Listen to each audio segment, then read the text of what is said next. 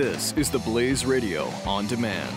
This podcast brought to you by My Patriot Supply. Did you miss the chance to get a 72-hour emergency food supply with free shipping for just $10? What's wrong with you? Don't worry. Call 888-411-7440 right now. They have a few left, and they're selling out fast. 888-411-7440. What are you waiting for? A disaster? Do it right now. 888-411-7440. And now, the Blaze Radio Network presents 40 Acres and a Fool. Here's your host, Cam Edwards. Greetings from the near frontier. Thank you so much for tuning in to another edition of 40 Acres and a Fool from the Blaze Radio Network. I am your host, Cam Edwards. Miss E is with us once again. I apologize for not having a podcast last week because I know that you're waiting, right, each and every week. When is it gonna come out? And then we didn't give you one last week, and that was just because life got really, really busy for many reasons. You know about Miss E's ankle, and thank you all for all of the kind words. The good news is that, honey, you're not completely unable to move this week. No, I think the smartest thing that happened was for the emergency room doctor to actually tell me that they thought it was broken because I totally and completely stayed off it until I did a follow-up with the orthopedic doctor who said that they couldn't find a broken bone and just, take it easy and just go back to walking and putting weight on it when I felt comfortable. And then it didn't take very long. I tried to walk around in a boot, and the problem with the boot is it sort of added like an inch and a half of length on one side, so I ended up walking around the house looking like Quasimodo because I was all like, yes, clunk, clunk, clunk, and like all kind of off kilter. So it was nice to finally just said, let me try it without it and limp around the house. And then, we moved the hog fence on Saturday and I overdid it. Of course, that's you. Yeah. I'm feeling better. Let me push myself to the limit. But I'm feeling better again, so yeah. Well, good. I'm really, really happy to hear that. And yes, as Missy said, I had to travel. I had to go up to D.C. We had the book party for Heavy Lifting, which was really, really cool, and it was a lot of fun. So if you're among those who made it out, thank you very much. I didn't recognize some people. I assumed that Jim had invited them. They could have just wandered in and said, "Oh, it looks like they're serving beer here. Let's see what we can get." It's fun. A book to take. I think I'll go ahead and pass on that. But no, it was a really good time and a very busy week. Charles Cook from National Review was up as well. Actually, maybe we've talked. Maybe we've actually had a conversation since the book party. No, I guess we haven't. Because you were out and you were out. Yeah, and I was out. But Charles would have been down because he's north. Right. Yeah. So anyway, again, I feel like things have just been so busy. I can't even recall all of what's gone on since we last had a 40 Acres and a Fool. But you are recovering, and that's good. And the children who you might be able to hear in the background loudly frolicking as they get ready to head up to bed here in a few minutes, they actually stepped up when I was out of town, and everything was functional. I arrived back home, and there was not a huge mountain of dirty dishes in the sink. All of the animals had been fed. The eggs had been gathered. And that was good. I think that they had to step up and do a little heavy lifting of their own. Yes, they did. And they did. But as soon as I could walk again, they like, oh. Oh, of course. It was totally temporary. Like, oh, Mom. Oh, Mom. Oh, good. Hey, can you make me a sandwich, the kind of sandwich that I've been making for myself for the past week? Yeah, because I can't. I've lost that knowledge now. Yeah, I know. No, that's the thing. They have to understand that things aren't going back to exactly the way they were before. Now that we know that they can do this stuff, they're going to be doing more around the house. This is part of growing up. But they did do a lot. Although we did exist on like some of that frozen instant food for about a week, and I was like, when will I ever have a fresh vegetable again? And yeah, but it was okay. But I was very, in the end, I was pleased that I thought it was broken because it forced me to have to just do nothing, put no weight on it, completely baby it. And then I found out that it actually wasn't broken. It was just a really, really bad sprain that right now I'm walking around without the boot, without crutches. Sometimes when I'm tired, there's a limp. Sometimes I'm not still limping. But yeah, much better. Right now it hurts. It's the end of a day. Right. But, yeah, I had the same thing generally with my fingers when I had the mechanical bull accident. Yes, I should just say my bull riding accident, because that sounds so much cooler than my mechanical bull riding accident, where I rinsed a couple of tendons in my fingers while I was at SHOT Show in Las Vegas. And it just takes time to heal, and it gradually gets better. And you'll get little twinges. They're still, on rainy days, like my fingers still don't quite tense up right on occasion, but you'll heal, you'll recover. And in the meantime, when you were on the couch, immobilized from the waist down anyway, you were knitting up a storm. How many socks? I was a knitting fool. It was amazing. Okay, I come home and you're like, I started a clothing line. We've got 24 dozen that I've sold on Etsy here. I didn't do that many, but there's this really cool little, they're called Turkish bed socks.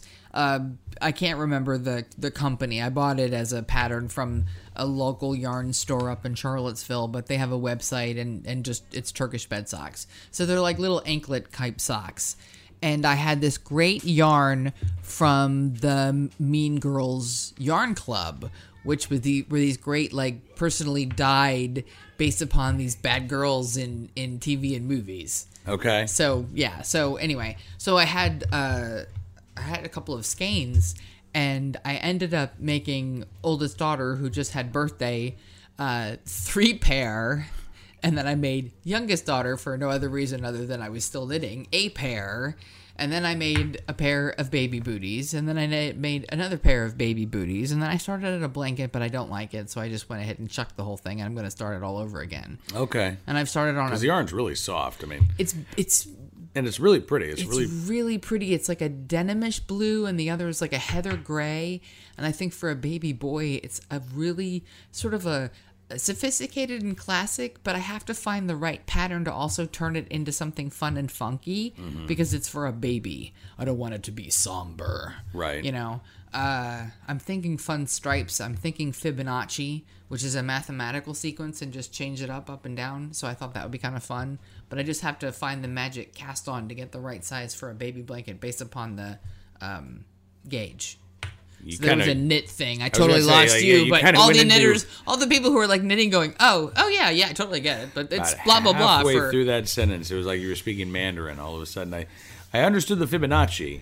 Yeah. And then after that, it was like, is it Italian? Is she just now speaking all Italian? Because it sounds, no. No. It was this knit at that point. And then I've been, a friend of ours from our old neighborhood had asked for a tiny pair of booties because a friend of hers had a baby who was premature and little bitty.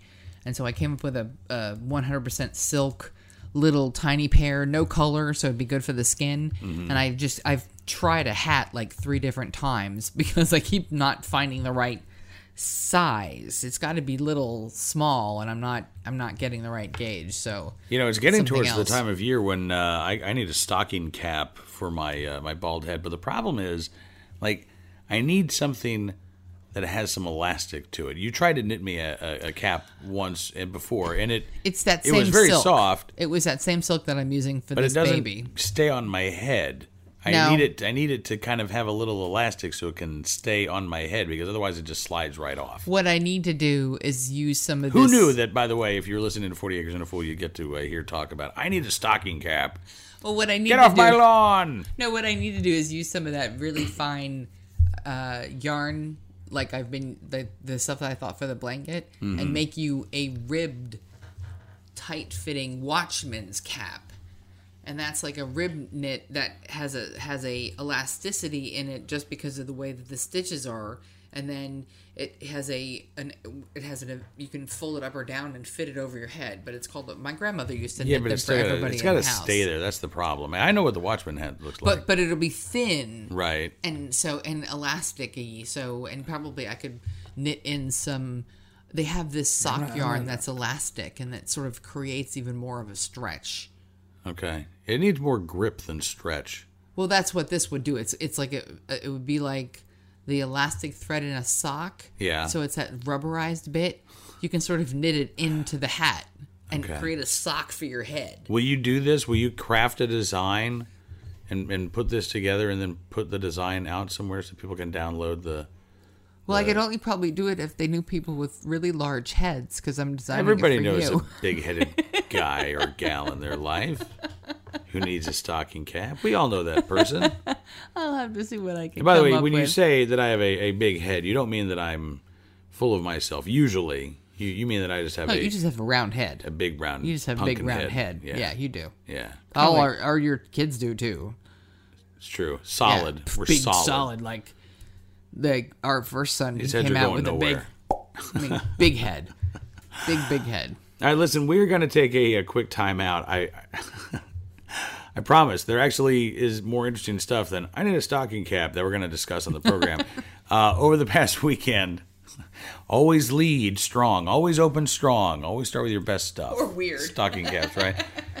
Over the weekend, and Missy as well, headed out, and we went to a butchering workshop. Now, Missy has gone to one before, and her ankle was kind of bugging her, so this was more of a social call.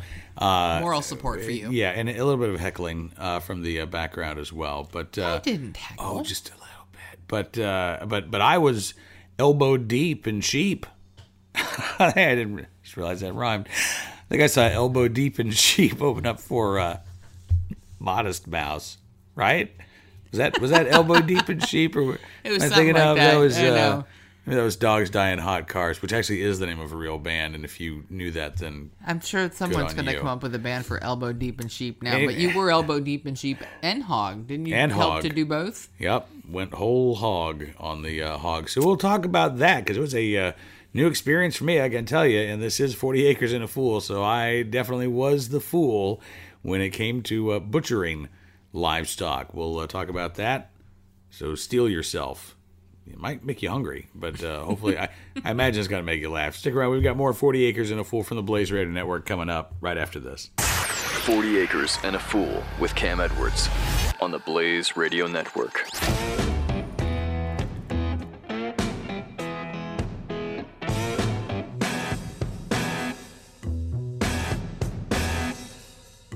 This podcast brought to you by My Patriot Supply. Did you miss the chance to get a 72-hour emergency food supply with free shipping for just $10? What's wrong with you? Don't worry. Call 888-411-7440 right now. They have a few left, and they're selling out fast. 888-411-7440. What are you waiting for? A disaster? Do it right now. 888-411-7440. 40 Acres and a Fool with Cam Edwards on the Blaze Radio Network.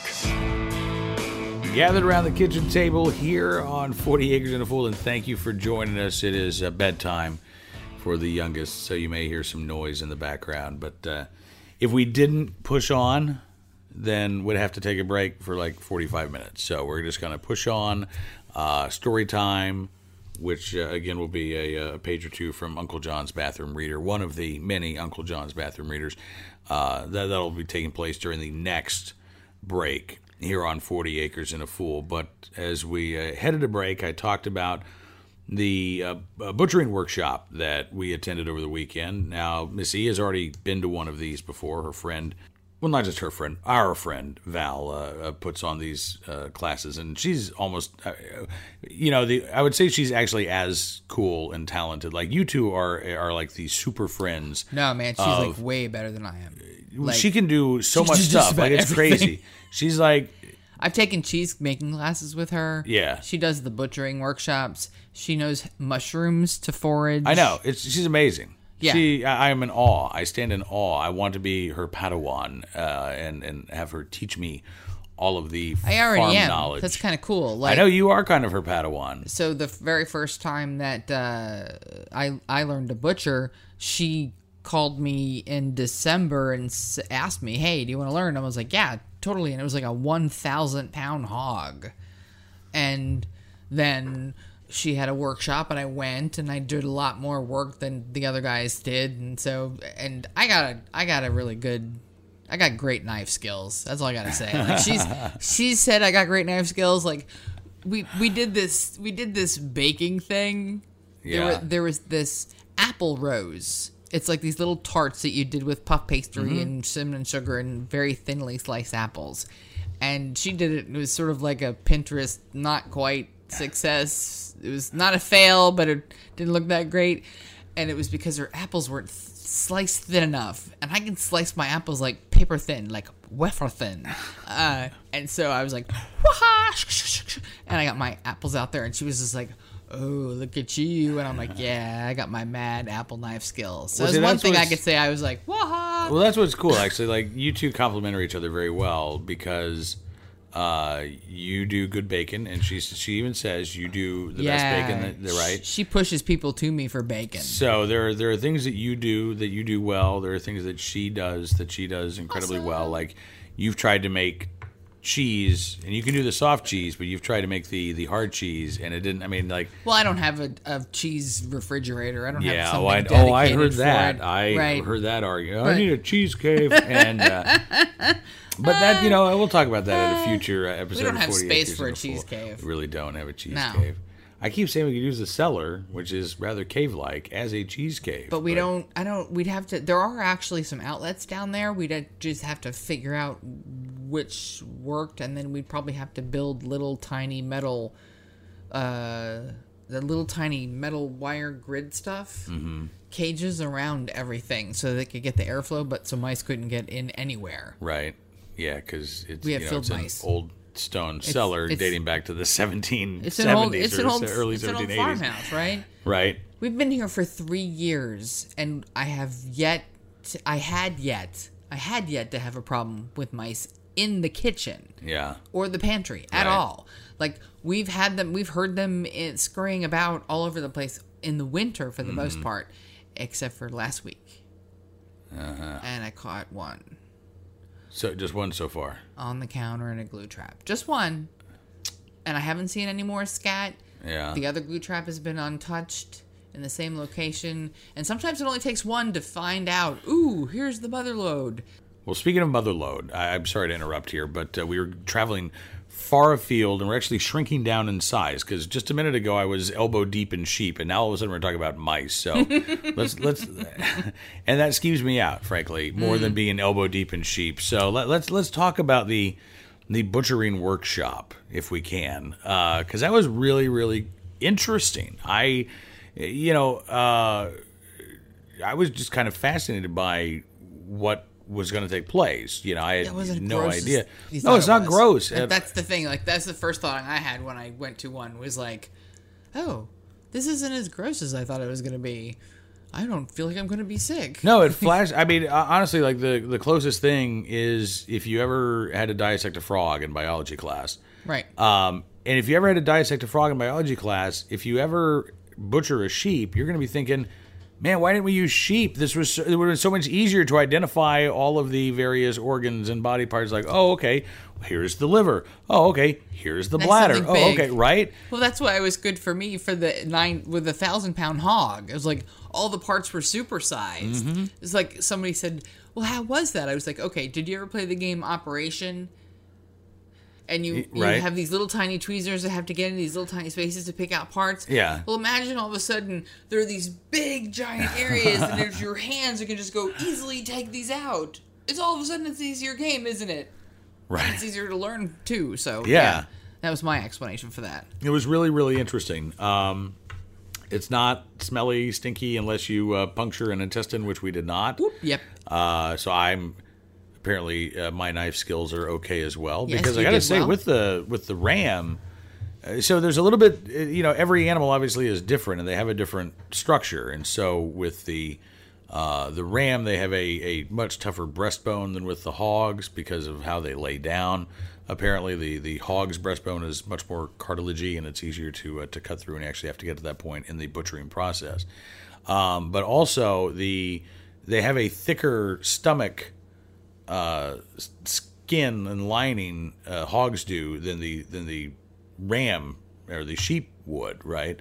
And so the sheep is a lot thinner, and so you had to be a lot more careful as you were cutting through. Yeah. And this is the gross part. I mean, like but it's not really gross when you're doing it. It might be completely grody to watch, but when you're actually doing it, again, it's like biology class. Yeah. But this was, this is the key part is you have to get the organs out, and you have to do it relatively quickly, and you have to do it without puncturing any of the nasty stuff, or you will ruin your meat. Contaminate a lot of Right. stuff. And so this was a lot of, I'll be honest with you, this was a lot of pressure for me handling somebody else's sheep, Yeah. right, that they had paid for, and a lot of, not a lot of meat, but I'd say probably, I don't know, bones included and stuff, you're probably looking at 80, 90 pounds. With the ribs and the shanks and all that stuff. Well, I think on the hoof it was probably about 180.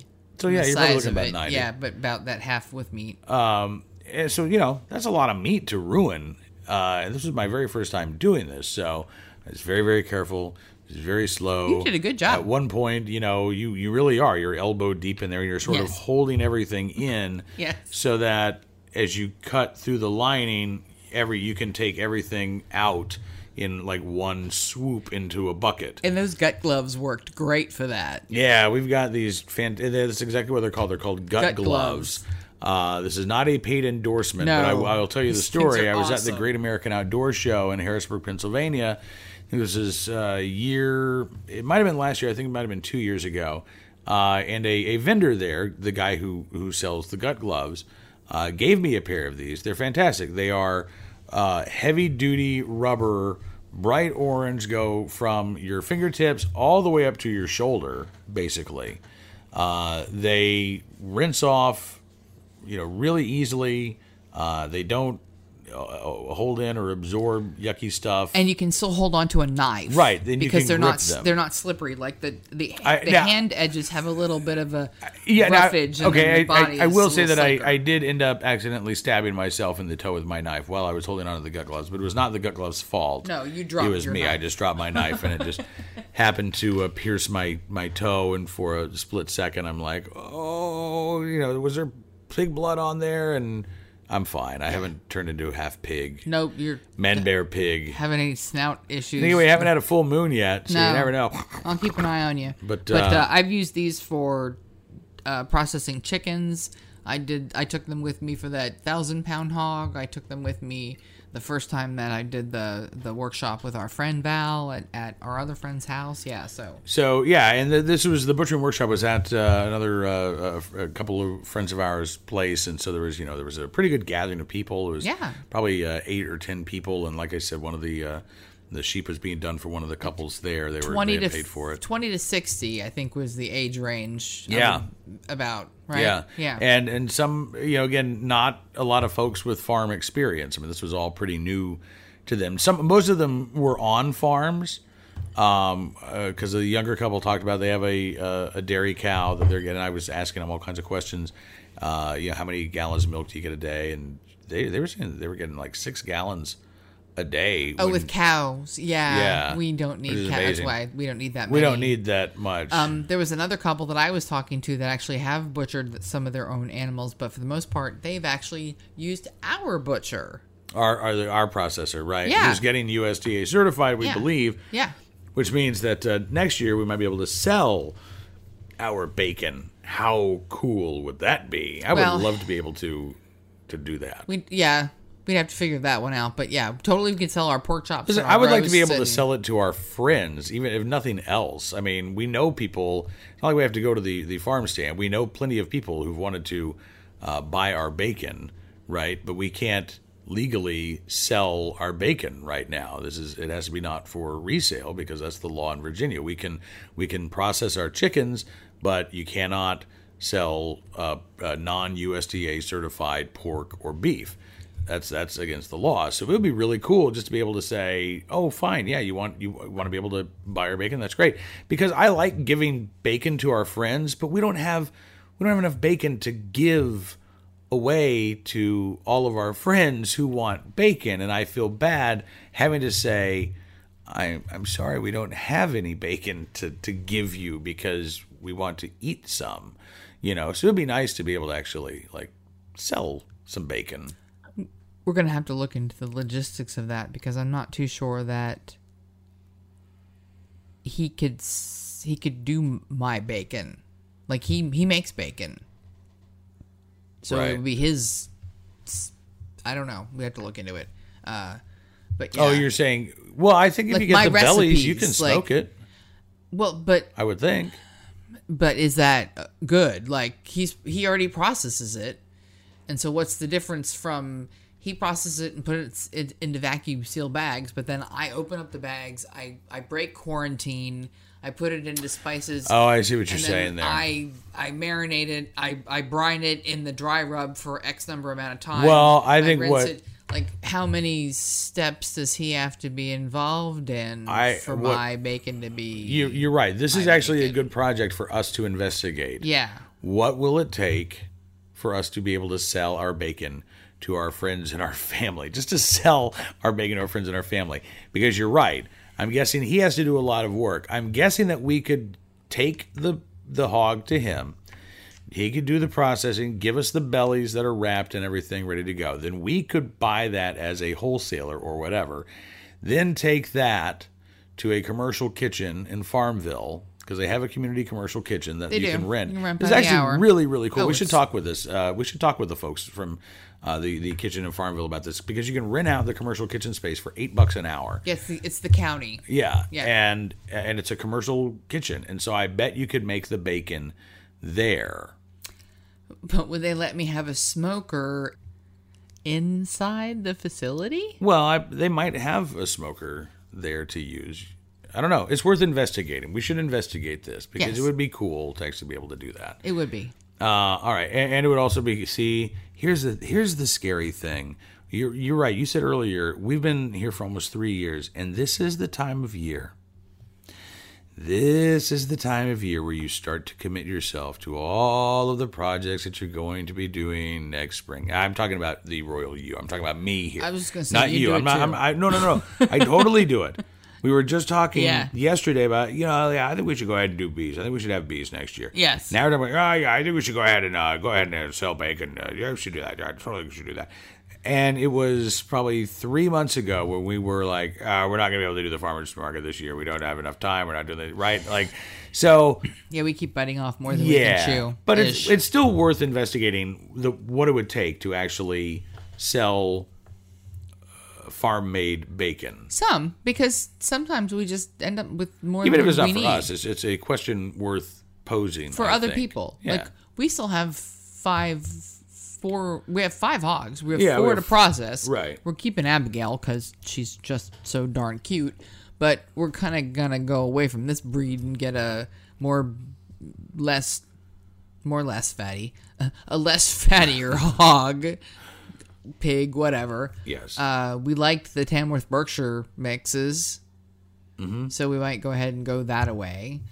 I don't would. know with- By the way, it's not that we're not eating Abigail because she's cute. We would, if that was the only qualification, we would still eventually process her and Oh, eat her. no. But, Yeah, but but- she's the sow. She's She's given our us, sow. I don't know how many. Well, just the 7. just but we this can, year? Yeah, but she's only 2 or 3. Right. We can breed her again. Yeah. She's a little chubby. we- We need to go ahead and get her on an exercise regime and get her a little looking hotter. So Yeah, because the male hogs, they are picky. Let me tell you what. They're these hogs, they're like, I'm sorry, I think she's got bony knees. I'm just not interested. I mean, they are. It's unbelievable how picky these hogs are. Actually, it's not. They will do anything. They will a tree, a rock, a tortoise shell. but she's just too big. It's awful. That's the problem. All right, listen, we have to take a quick time out here on 40 Acres and a Fool. When we come back, we're going to get to some of your thoughts that have been coming in. The email address is 40acrefool@gmail.com, and more from the 40 Acres as well right after this quick break. 40 Acres and a Fool with Cam Edwards on the Blaze Radio Network.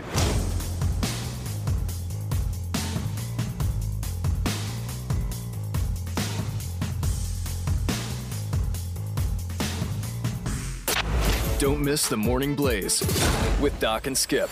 Because it ain't about money and fame and power. It's about that little person inside of you that does not feel good enough. It's the same thing that drives these terrorists in Paris. It's the same thing that drives the Mizzou protesters and President Obama and progressives and everywhere, is not having confidence and faith. Done. The Morning Blaze with Doc and Skip. Weekday mornings, 6 to 9 Eastern on the Blaze Radio Network. 40 Acres and a Fool with Cam Edwards on the Blaze Radio Network.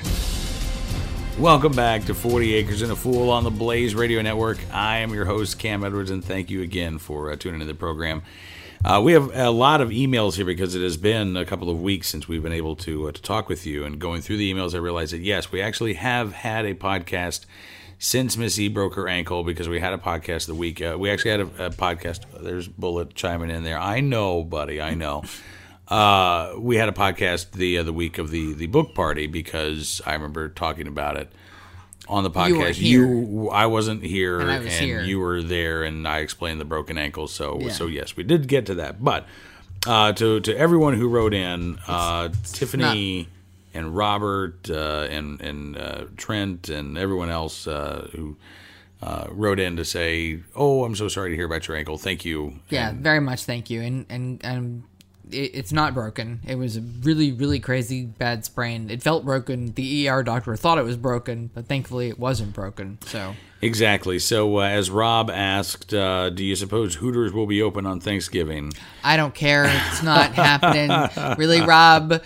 I'm going to shun you now. You are shunned. I thought that was pretty funny. Ha ha ha. That was pretty good, Rob.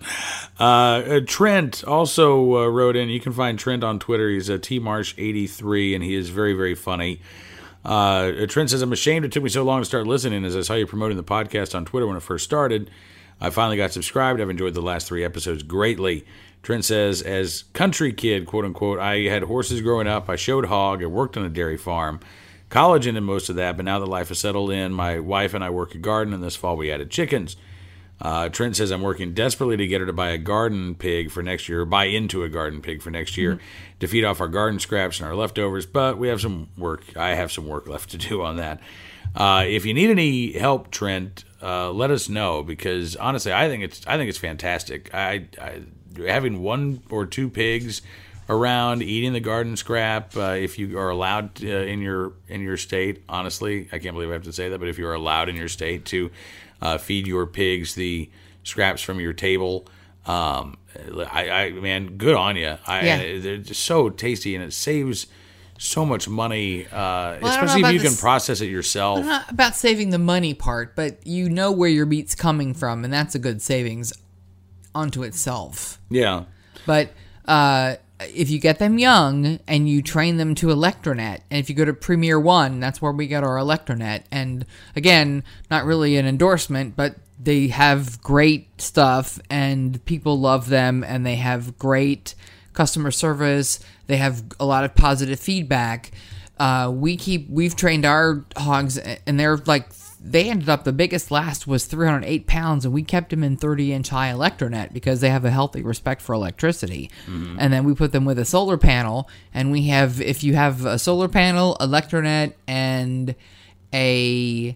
what's it called? It's like a trickle, it's a trickle type of battery charger that you can get at like your local hardware store, Lowe's or Home Depot or something like that. But it has to be a trickle type, so that when you go to periods in the winter or rainy spells when you don't have the sun to recharge the battery in the solar panel, then you are able to bring it in the house or put it on there wherever and plug it in and get the battery recharged. Yeah. But it has to be a trickle type. But yeah, we've had no problems with having our hogs, no matter what the size, as long as they're trained on Electronet. Yep. Trent says, we got into some chicken talk a few weeks ago on Twitter. I didn't know if you had already covered it earlier, but are you making any special considerations for the birds for this winter? Heat or supplemental lighting? Trent asks, says, I'm sure you covered it early on in the podcast, but I wouldn't mind you retracing some of the chicken info if it's been a while for some of us late to the 40-acre party. The short answer, Trent, is that no, we're not making any special considerations. We deep litter the coop during the winter, which means basically you let them poop it up, you keep shoveling more straw in, you poop it up, you shovel more straw in, you don't shovel anything out of the coop until springtime. And so you're adding layer after layer of straw, and it keeps it nice and warm.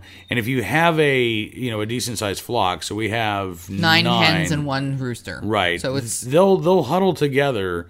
They'll snuggle up and get close to one another.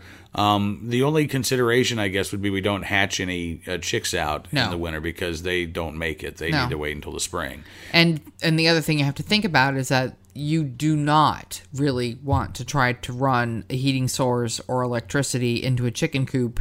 That's really not they burn rated down. I mean, because you see... I've seen too many people lose entire flocks of chickens because they got a little afraid and they put a heating source. Now we also have cold tolerant chickens. Well, that's true. We do, but last winter, I mean, it got really, really cold for a really long period of time. And the worst that happened to any of our birds, we didn't have any of them freeze to death. Our rooster Chip had a little spot of looked like frostbite on his comb. And you can if you can catch your chickens, you might want to do this at night because they're easier to deal with because they don't move before the frost comes. Slather up their combs and with Vaseline. And their wattle underneath with Vaseline. Yep. But that's really, they're very insulated with their feathers. They can, especially if you do get a cold hardy breed. So no, we got a couple of other friends on Twitter. Andy, I don't know if you follow Andy in Massachusetts, Trent, but he's also raising chickens, and he only has 4, so he was a little concerned that they wouldn't be able to all, huddle up and generate enough warmth. And he's also in Massachusetts, where it might be a little bit colder. But in Virginia, we're not taking any particular precautions other than the deep litter. Let's see. I think we're gonna actually have to do 2 segments here with. Emails, which is fantastic. Thank you very much. The email address, as always, is 40acrefool@gmail.com. Lena writing in from Idaho and also wishing Miss E condolences. There's never a good time for this to happen to any parent, she says. No. My prayers for a speedy recovery. Well, I think your prayers have been answered, Lena. Yes. Lena says, I wanted to send you a note as an update to my last email. So many times while listening to the podcast, I think of many things to write about in response to your comments and others' emails. Says, unfortunately, I haven't emailed you, and all those things have now slipped out of my mind. But one thing has stayed and actually pestered me to write you. She says, as you might remember, we own 3 acres. We have 25 chickens and roosters, 2 turkeys, 3 cats, 3 American guinea hogs, a dog, and a rabbit. As far as the animal side goes, she says all is well. The 2 turkeys are going to freezer camp this Tuesday. The laying hens are producing at full force for now. I'm selling my eggs to neighbors. I'm covering the cost for chicken feed, so I can't complain. That's awesome. Yeah. She says, what I wanted to write about is my garden. And she says, oh, Lena, I'm so happy to hear you and to see you say this. Why? She said, this is hard to say. I hate my garden. She says, or should I say, I hated my garden since the season is passing into winter. She says, I hated my garden. And she said, let me say, this is not my first garden. I've had gardens in the past of some size, mostly tomatoes, potatoes, carrots, pumpkin, and squash. Those I can grow without any serious problems. Some successes, some failures, but all that goes with the garden territory, right? Every year there's something. You gain confidence, and then something comes along and it knocks your garden pins out from under you. Absolutely. Yes. Squash bugs, nematodes, mildew, corn smut, right? Tomato blight. Yeah, every year. And it's every year there's something new. Yeah. Right? One can't truly feel you've got this beat. Mother Nature is a cruel girl, she says. Yeah. And Lena says, I knew this patch was much larger than I had tackled before. No problem, I thought an hour a day should be good. I knew the patch was covered in weeds before we prepared a rototill. No problem, I can beat them by keeping ahead of the game. Mulching will help. And my other favorite, I have plenty of time to do this. Plus, the kids will help. Mm-hmm. Lies, says Lena. Yeah. All lies. Kids will help is the biggest lie ever, perpetuated by any gardener. She said, spring was fine. Some crop failures due to the wet, no problem. These things happen. Summer will be better. In the spring and the cool beginnings of June, the garden was staying calm and manageable, but then the warm weather started, and boom, the garden would be filled overnight with weeds. Mm-hmm. The next day, there'd be 4 inches and knee-high by the time I got a hoe out. It seemed like it anyway. No, it was. And she said, what I did this summer, I can't truly tell you. It's all one big blur. 4-H, fair, chickens, family visits, senior graduation, movies, sleepovers, picnics, car shows. She says, to quote Alice's White Rabbit, no time, I'm late. Oftentimes, I'd walk by the garden. After feeding the chickens, I'd turn on the sprinkler and apologize to the plants. I'll be back, I would promise. I lied to them too, Lena says. This sounds so familiar, Lena. This really, truly does. I would kind of go out to the garden and say, oh, I'm going to water you. I'll be back to weed. Oh, thank you for the tomatoes. I'll be back to weed. Really, I'll be back. And then something else would happen and something else would happen. And then, oh my gosh, the weeds. Lena says, eventually I grew to resent the garden. The perpetual unfinished project. I would wait for the little beans to ripen just a little more, and I'd miss my opportunity by being gone on a day trip, and bang, overripe. Pig feed. Wait for the grape tomatoes to turn all the way red, and the chickens find another way into the greenhouse. Gone, and now cue the weeds. More weeds. How's the garden, people would kindly ask. Well, honestly, I hate it, and its mocking tone is what I wanted to say. You never do. Like, yay for her for having the courage to write this down, because I totally feel that, right? I know. She says, I would answer, it's hit or miss. But I did hate it. I felt like a failure, and I had to get over that. But how? She says... kill it. Just burn it to the ground. That's what I'm doing this year. I'm just going to burn mine to the ground and start all over. Well, she says, there it was. I'd feed the chickens, and it was looking at me when I went to water the rent-a-goats. And she says that's a story for later. Oh. And then she said, well, listen to the podcast. I heard you say something to the effect of, our garden got away from us this year, and we are so done with it. Oh, joy, Lena says. I wanted to hug and kiss you both. It is so nice to hear someone else say the same thing. Like, okay. Yeah. She says, I am not a failure. I am just a gardener. Here's the thing. You're not just a gardener, Lena. If you were just a gardener, you wouldn't be writing this wonderful email. And I have to say, by the way, you may not feel like you are a good gardener, but you are a wonderful writer, Lena. And you should I hope that you find the time in your very busy life to continue writing, because reading your letters are a real joy. You're not just a gardener. You're a mom. You are a rent-a-goat keeper. You are a chicken keeper. You're a mom. That's a full-time job in and of itself. It's like herding cats, right? Like, we know that. So, you're certainly not a failure. No. You are. In fact, I would say the fact that you were struggling to find time for your garden means that you were living a very rich and bountiful life this summer. And anyway, Lena writes, I picked the pumpkins and the spaghetti squash, which was both kind to me this year. I picked the last of the red tomatoes, the carrots, and the chili peppers. We set up a hot wire system. We moved the pigs into the garden. Yeah, we were going to do that, but instead we moved them. We kind of moved them laterally over. But the where we moved them was sort of like the volunteer garden area anyway, so there's a whole bunch of things for them to eat. Right, and they may get moved in there in just a little bit, but right now they're doing just fine. Lena says, I'm okay with my garden now. I will dust myself off. I will try again next year. It'll be better. Less weeds. Yeah. Pig poop manure is great. More spacing between plants. The kids are older. I'll have more time. I'm gonna high five you right there, darling. I'm right with you. I've got the same mentality. It'll be better next year.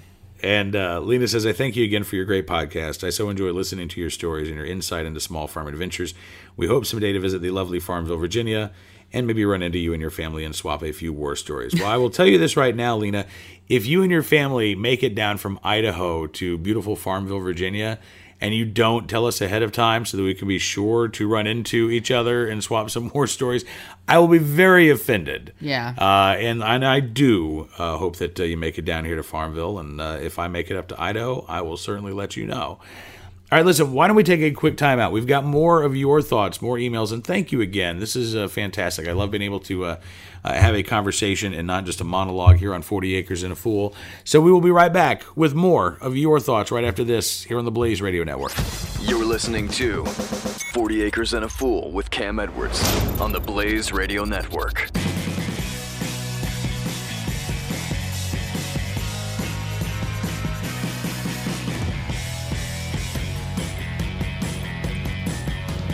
Rabbi Daniel Lapin on demand. We live in a dual reality.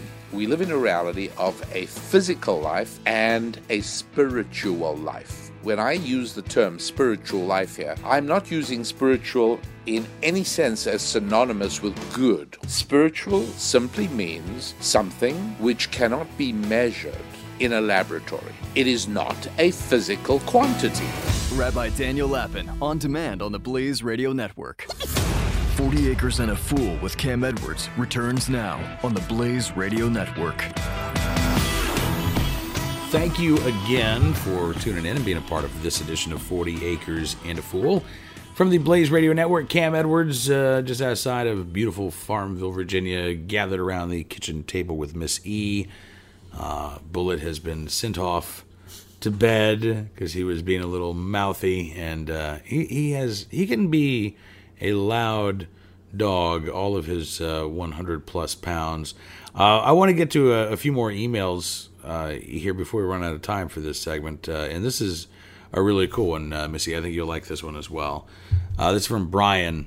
He said, you mentioned your daughter went back to school in her late 20s for an engineering degree. This was on NRA News a couple of days ago. We were talking about this. Brian says, at the age of 18, I started my college career at a very expensive private university just south of Los Angeles. Let's just call it the University in Southern California. Brian says, after 3 semesters, I was some $30,000 in debt. I had a 1.6-ish GPA. On my second semester of academic probation, I had changed majors 3 times, maybe 4. Brian says, I can't say that I flunked out or got kicked out. I just kind of stopped going, and I started working. I had a knack for computer work, and I became a network administrator for 14 years. It was a decent living, he says, but I hated every blessed minute of it. After the dot-com collapse, there were long periods where I had a hard time finding a job at all. After 14 years, I realized I just didn't want to do it anymore, so I decided to change careers. Brian says, interestingly enough, I could literally have flipped a coin at this point to choose between engineering and a culinary degree. In the end, he says, I decided spending every night, weekend, and holiday in a 120-degree kitchen while someone yelled at me in French was not what I wanted, and I chose engineering. So Brian says, I worked full-time while going to community college. I got my associate's degree with almost straight A's, despite the severe lack of sleep and a lot of long nights with the books. With my wife's understanding, I then stopped working to go to university full-time. He said the knowledge of how badly I had screwed up at 18 and the feeling that I wasn't absolutely pulling my weight was quite a driving force. By the time that I had graduated, I joined 2 honor societies. I had several internships, and I was something of an academic success. Again, thanks to many late nights and much hard work, plus endless understanding from my wife, who was still working full-time at a job that she certainly didn't love either. Brian says, at this point, I have a master's degree in electrical engineering. I'm working on one of America's next manned spacecraft candidates, and I teach part-time at the university I got my degree from. Brian says, I feel like I've made up for the mistakes of my youth in a big way. The pay's better, but there's more than that. He says there's a serious sense of pride. And Brian writes, I'm sure that your daughters realize this now, but for certain, although the path that she's on is going to suck hard for quite a few years, the end results can absolutely be worth the pain. And I think that she'll find that college isn't such a strange problem as it was in her youth. Brian says, I wish her the best. I congratulate her on making the choice to go into engineering, whatever flavor of the field that she may choose. And Brian, thank you so much for writing that, because, you know, I think that is something that my daughter is feeling right now, that, you know, she waited too long to do this, that life is going to pass her by the time she gets her degree because she's going back part-time. But as you say, I mean, you did this for 14 years as a network administrator. So it sounded like you were in your early 30s when you decided, I want to do something else. And good for you for that. And good for your wife for supporting you in your decision to do that. But also good for you for working your rear end off and putting yourself through college and continuing to provide for your family. And, you know, I think if you want it, you can get it. You can get it done. You just have to be willing to put in the sweat equity. And sometimes we don't know what we want to do when we're 18. Sometimes we don't know what we want to do when we're 22 or 23. No. You know, I was really, really lucky to have sort of found a career that I really enjoyed pretty early on. I think I only just figured out what I wanted to be when I grew up a couple of years ago. As a farmer? Yeah. As a farmer, as a person, you know, somebody's learning and making and doing. Because, you know, when we first met, and I was making and doing. I was sewing and knitting and cooking and whatever, but this is taken making and doing to a whole completely different level. Oh, yes, it has. Yes, it has. Our final email of the program this week from Greenhawk, who says, Cam, I enjoy your show, and I would like to wish Miss E a speedy recovery. Well, thank you for that. Thank you. Greenhawk says, I also have some comments inspired by your views exposing Brian Lombardi's New York Times article concerning the modern man. He says, when Lombardi uses the phrase gauche simpleton and later suggests that men become little spoons and cry often, he says, I think he's trying to get a reaction from those who find themselves challenged by these images. I would think the ones that he would be trying to get a reaction from wouldn't necessarily understand gauche simpleton, but I certainly understood it. I got the reaction. I think the whole look. You write to generate a reaction. If you're, it sounds like maybe you think he was trolling a little bit, like he wasn't serious with that. Which you might be right. I've seen other people suggest that. Greenhawk. I don't know. To me, if I'm writing, I guess it shows how old-fashioned I am. If I have the opportunity to put my name on something that runs in something as with as big a circulation as the New York Times, I'm either going to be all serious, I'm going to be completely ridiculous, but I'm not going to try to blend the two in a list form where you don't know which one's a serious point and which one's the silly point. Well, that seems sort of pointless. It does seem sort of pointless. How do you take that person seriously? Well, or which ones do you take? You don't. You take the whole thing and throw it out the window. Right. The window. Greenhawk says, and when he writes, the modern man has no use for a gun. He doesn't own one, and he never will. It seems obvious that this guy's a product of downstate New York, which has firmly alienated itself from upstate New York in this issue. He says, one may view a map of counties which refuse to comply with the now famed New York SAFE Act to see this divide. I was up for the New York State Rifle and Pistol Association meeting in Poughkeepsie earlier this year, and I know firsthand how divided the state of New York is, and when you get outside of the New York metropolitan area, how you will find politicians, Republicans and Democrats, who say that they object to the SAFE Act. Greenhawk says, as an upstate New Yorker, I believe New York City really does consider itself a world unto itself. Despite its cultural gifts, I feel it exemplifies just how out of touch a society can get, spawning ignorance of both domestic and world affairs. Who else would elect the self-righteous, meddling media mogul Michael Bloomberg as mayor? I don't know. He might. There's talk that he might try to run for mayor of London. Believe it or not, Greenhawk, because apparently he's a citizen of the world. No, he's not. I know. And I don't even think they would let people with dual citizenship be able to run any part of London. Say that a little bit closer into the microphone here. Well, I was saying, even if, there's no way England would let anybody who had dual citizenship be in charge Yeah. of anything. So Greenhawk says, he says, we take so much for granted. As a praying man, I realize the act of saying grace in thanks is a small gesture towards acknowledging what has been given. And as someone relatively new to the gun culture, I now have a deep appreciation for the hunter and farmer who have more than a cursory connection to the land and its fruits. In contrast to the abuses rampant in factory farming, the homesteader and hunter act to protect and preserve resources in true appreciation because they know what each step along the way requires, from nursery to dinner plate.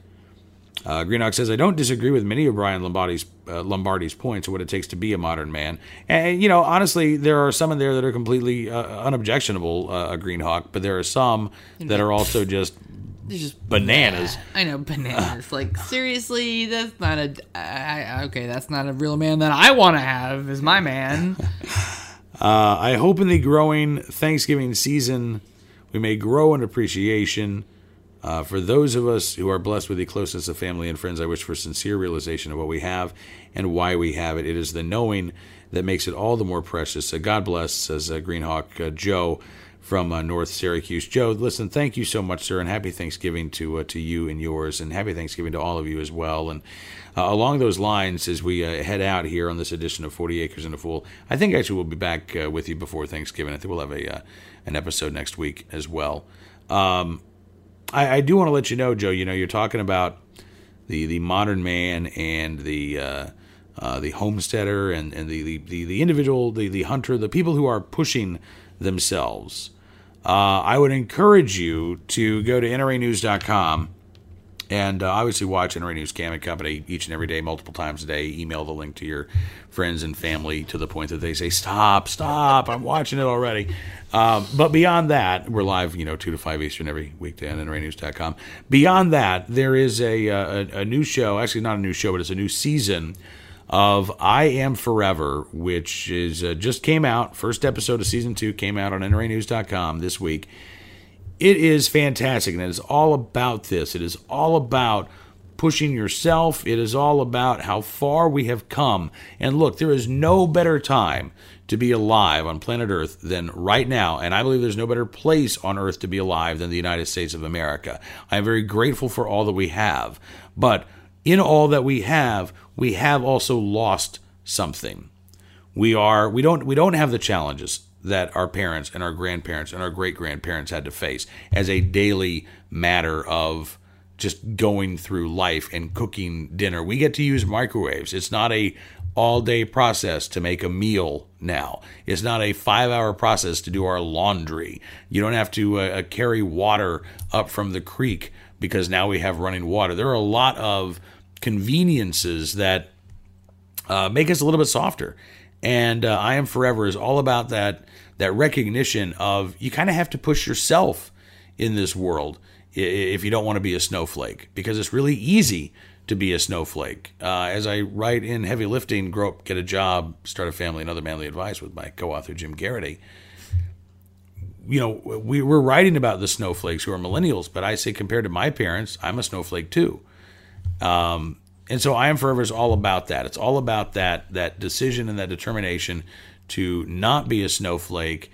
It is a story of a man who came to this country as a young boy with nothing, who is the epitome of the anti-snowflake. And it's got some pretty interesting commentary from some NRA News Cam and Company regulars like Seton Motley, Andrew Langer, and myself as well. So make sure you check out I Am Forever on NRAnews.com. And thanks again, Joe. You should watch it too, Missy. You'd like it. Okay. Next time you come to the office, because the satellite internet doesn't really allow us to stream a lot of video. No, but, not here. All right. You look like you're pretty tired. You ready to go to bed?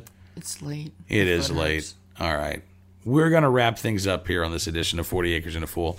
Thank you for being a part of the program. Thank you, Missy, for being a part of the program. You're welcome. You're welcome. All right. Until we talk again, be safe, have fun, live a little, learn a lot, and we'll see you here soon on another edition of 40 Acres and a Fool from the Blaze Radio Network. This is 40 Acres and a Fool with Cam Edwards on the Blaze Radio Network.